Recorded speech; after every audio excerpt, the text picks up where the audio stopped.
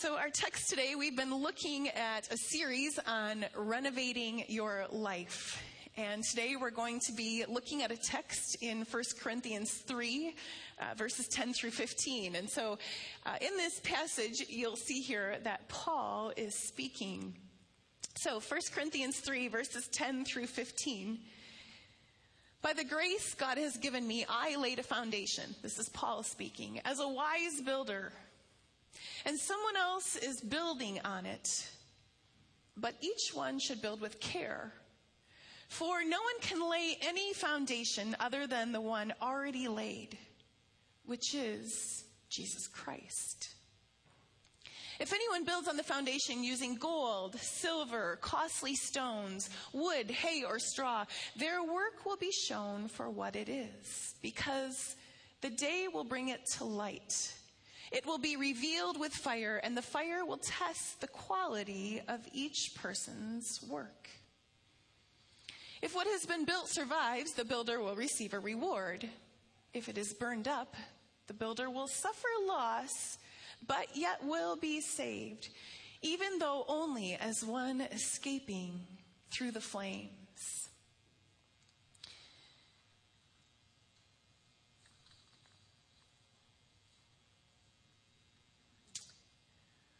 A wise builder, a firm foundation, laying a solid base. I have to confess to you this morning, I am not an expert in the building trades, so it seems a bit cumbersome for me to be talking about what it means to be a good builder. But I will tell you that I've learned a few things in the last month or so. You may not be aware, but Rehoboth has put together a design team. And that team has been tasked with the goal of remodeling areas of our church so that we can better fulfill our mission of winning people to Christ and equipping them to serve. And so far, this process has involved a lot of listening and conversations with staff and team leaders and ministry leaders. So we're asking lots of questions, right? And we're talking about space needs and how those spaces can best be utilized to connect with people who come to our church. So as part of this process, I met with two of our team members last week, Kim Eisinga and Holly Helsel, two ladies who I consider to be experts in the field of interior design and creating welcoming spaces. And then as part of our time together, the conversation turned to choosing paint colors. Now, I don't know about you, but in the past when I've picked out a paint color, it goes something like this. I go to the paint store and I pick up one of these little, one of these paint color booklets, right?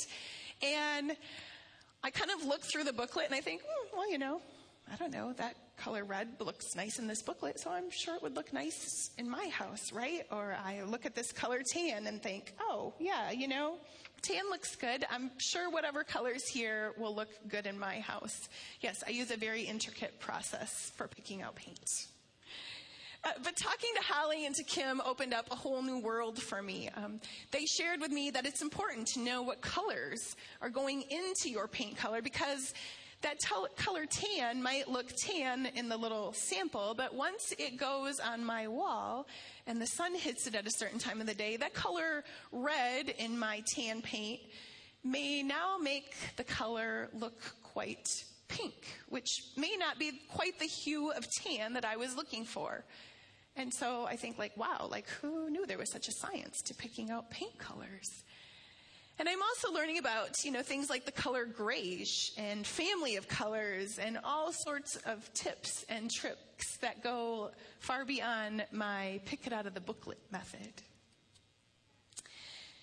Another thing that the design team has been doing is to evaluate every square inch of space in our church and to ask questions about utilizing space to its fullest potential, which ultimately means asking Brian to show us every closet and nook and cranny in the church.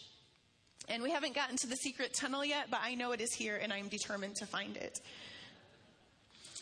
So one of the fun, fascinating finds found deep in the dark bowels of our church are these right here, these stones, right, from 1890 and 1911 and 1951 and 1987.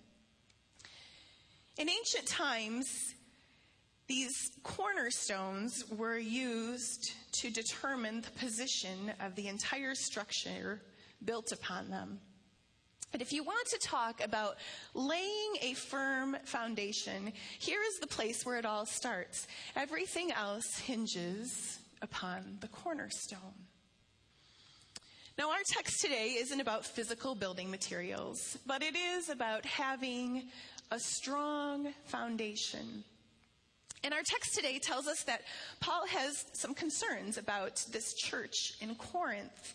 And the problem that Paul is finding is that the foundational materials being used by the Corinthian church look quite similar to building it out of a bunch of broken boards and cracked bricks. There's competition among various teachers in the church, different teachings being taught. And Paul is telling them, hey, listen, you need to build on the firm foundation of true teaching. Let's not get sidetracked here. And to understand what they're missing, I'm going to lean heavily upon one of my former professors, Scott Jose. And he tells us to really understand this, we need to go all the way back to Genesis 1, where we see God's very intentional, careful setting up of a holy temple in Eden. Maybe you didn't realize this, but he was setting up a temple in Eden, a place where God intended to move with his divine presence so that he could then live side by side with these humans who bore his image. Of course, sin disrupted the first temple, and so God had to make do. And so he does. And then in the book of Exodus, we see God increasing his covenant people. And no sooner does he free them from captivity and give them his law before he immediately launches into these chapters in Exodus that we tend to skip. You know, these long and detailed architectural instructions for building a tabernacle. And then Moses follows these elaborate instructions and he builds this portable tent/tabernacle. And so Exodus 40 gives us new hope as the glory of God's very presence engulfs and it fills that tabernacle right out in the wilderness. And God once again is dwelling with his people. And Exodus 40 has this way of showing us a small undoing of the tragedy of Genesis 3. That was temporary, though, and then eventually the tabernacle would be succeeded by a temple in Jerusalem, the key place that held the Holy of Holies, the Ark of the Covenant. And from there, God dwells in Zion, and he rules his people, and really, he rules all of the earth. And then next, we need not rehearse the sad history of Israel, nor the sad, sad picture in Ezekiel when the prophet sees the presence of God departing from the temple and moving up into the hills around Zion. Sin once again tears the fabric of God's relationship with his people. And it's a bit of an echo of Genesis 3 all over again. But thankfully, God's not done. Someone was coming who would start to bring the glory back again. And it's John who connects the dots for us when he frames up the incarnation of the Son in John 1 verse 14, where it says, "The Word was made flesh and tabernacled or dwelt among us, full of grace and truth, and we have seen his glory." Jesus is now the incarnate temple of God. But even Jesus is not the end point of God's desire to dwell again in his creation. The Spirit will come at Pentecost, and when this happens, all believers become living temples of this very Spirit as God. Once again, God makes a major advance to the fullness of his dwelling on the earth and with his people. And then we could even fast forward to Revelation 21, where we see a new creation and where there is no temple, because the whole thing is the temple of God. So here we are this morning in 1 Corinthians 3, and Paul is inviting not only individual Christians to see themselves as living temples, but he's really inviting the whole Corinthian church to see themselves together as God's people.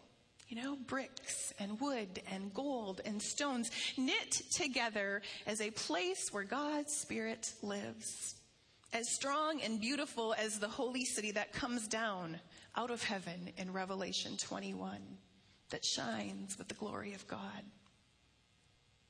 Now, I don't know about you, but I have a hard time seeing myself as a temple of the Most High God. A miniature tabernacle where Christ dwells. I look at that and think, that's highly unlikely. When I look at the mirror in the morning, it's not near that glamorous. I see wrinkles that weren't there just a few years ago, as well as a few pounds put on here and there. And then there are the things that I set my heart, mind, and soul upon. And those look a far cry from anything worthy of a temple setting.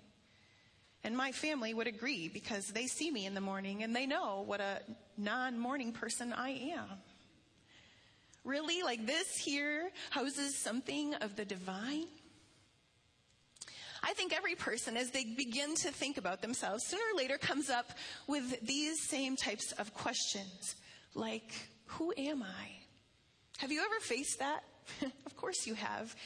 Who am I? Why am I made this way, with this name and this color skin? And why have I appeared at this point in history? And what is it all about? What am I supposed to do? Young people are wrestling with this all the time. These are the fundamental, basic questions of life. And as people ask these questions, they begin to come up with answers. And so someone says, well, I'm here to enjoy myself. The purpose of life is to have fun and to live with gusto and pleasure and enjoy yourself. But another person says, no, I've tried that, and it just doesn't satisfy. I've been living like that, and my life is empty, and it's dreary and filled with misery. That's not the answer. So some person says, well, I've come up with another answer. Life consists of hard work and achievement and how high you can get in life and how many people will acknowledge your abilities. But someone else says, no, you see, I've tried that too, and it just doesn't seem to satisfy.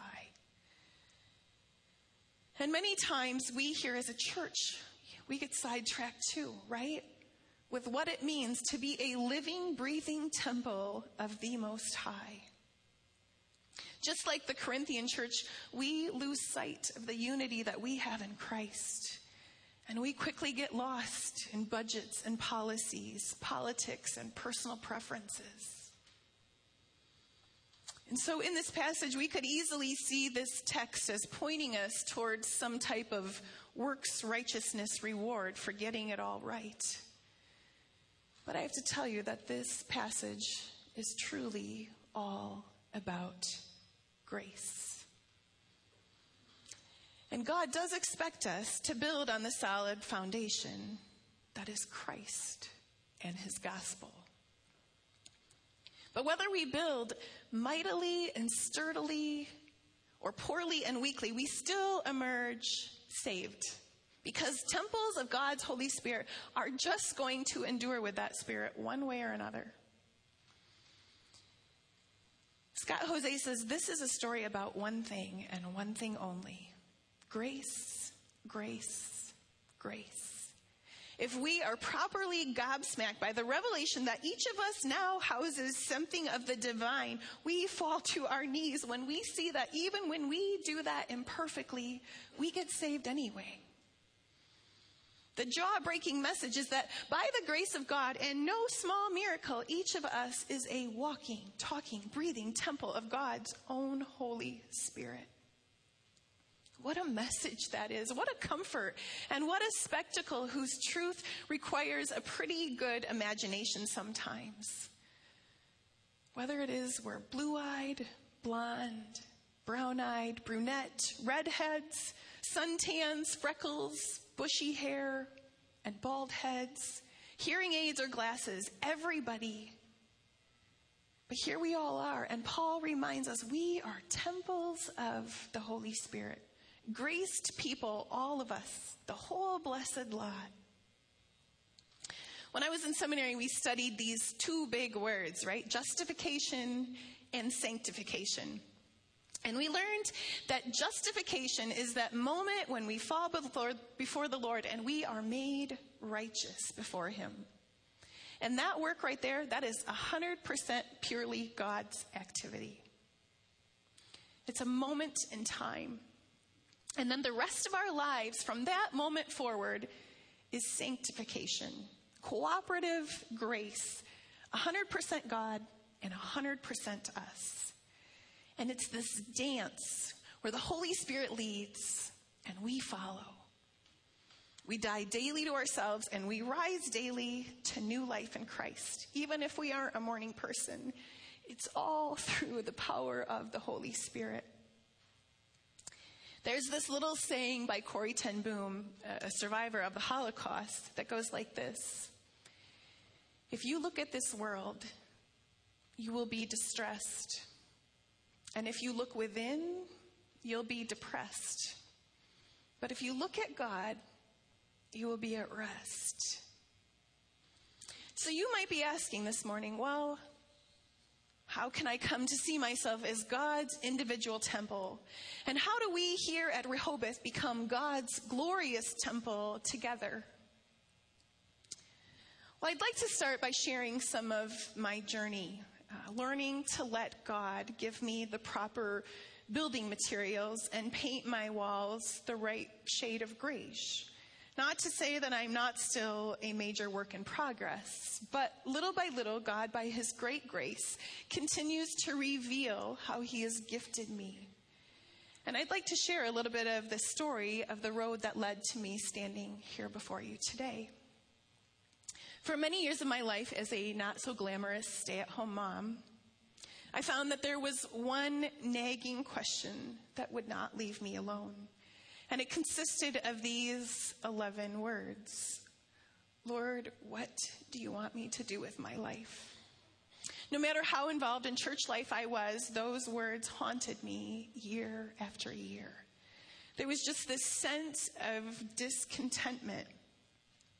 Gary and I tried foster care, thinking this might be the road God was calling us on. And while we saw great things happen during that season of life, Gary's line for me became, Kathy doesn't mind giving her life to Jesus, but she just has a really hard time giving it to DHS. I had always thought, well, maybe mission work might be where the Lord's leading.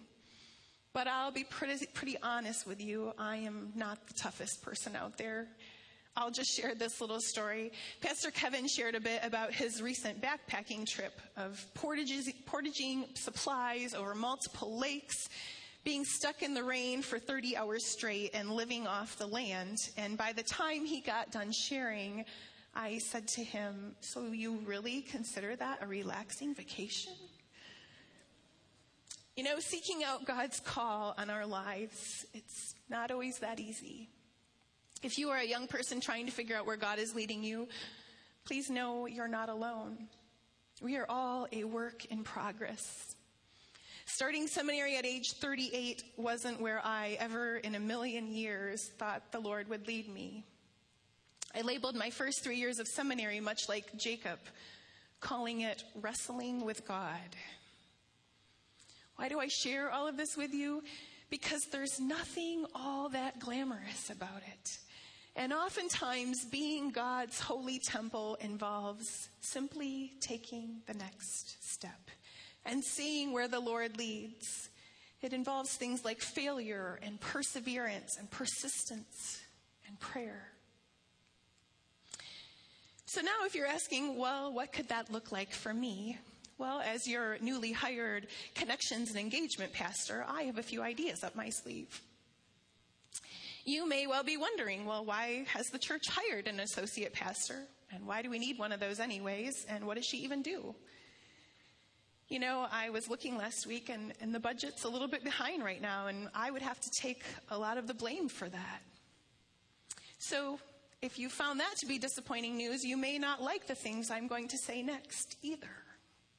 Because, you see, I believe that one of the ways that you can dance with the Holy Spirit as a temple is by simply filling out a spiritual gifts inventory and finding out how God has uniquely designed and created you to serve in his kingdom. The paint colors that he is giving you and the building materials he's giving you. I have not seen two inventories come across my desk that look the same. Each of us have gifts that makes our heart sing, and when we serve in those areas, God uses us as miniature temples for his glory. And then we as a congregation, we grow together as a perfectly constructed temple, the dwelling place of God. How exciting is that? You may find out, wow, I think I'm gifted in intercession, and join with our prayer team and bathe our church and our community in prayer. Or maybe you'll find out that you have gifts in things like encouragement or shepherding or teaching, and say, wow, I think I'd like to have the impact upon a young life. You may decide to be a Kids Hope mentor this year. I don't know if our high school students realize this, but you have the opportunity to be a mentor as early as your freshman year in high school. Also this fall, we will be offering opportunities for you to join a life group, which has the ability to transform your life as you build relationships with other believers and you grow in your faith and your walk with Christ. And I'd encourage you to start praying now about that opportunity and what doors God might be opening for you as part of a small group. And then lastly, I am part of an amazing group of individuals called a design team. And we are going to be asking you as a church to do hard things and to sacrifice for the sake of the gospel. We may ask you to give up some of your personal tastes for the sake of reaching new people. Do you know what's so absolutely stunning about each of these stones up here this morning? It's not the building materials used, although they have surely stood the test of time. But rather, it's the foundation given for us to build upon. These foundations were outgrown and replaced. They gave us a foundation that made room for more people to enter and to gather together. And those who have gone before us speak volumes about what it means to dance with the Holy Spirit and to trust his lead. You know, over the weekend, I had an opportunity to read your little history book here. And what I read in here was a story of 125 years of people who fought hard and endured much for the sake of Christ. They struggled for years over a debate of moving from the Dutch language to the English language. And that struggle was real to them because they considered the Dutch language to be a more holy and pure language. And then I read about sacrificial giving, people who gave when they had nothing to give. And then there are women in this book who couldn't have imagined the opportunity that I have been afforded to stand before you today. It's quite stunning and humbling to think that the God of the universe would care to continue that work in us today, subcontracting his handiwork through us. Who would have ever thought that little old us here at Rehoboth could be walking, talking, breathing temples of God's own Holy Spirit? Would you please pray with me?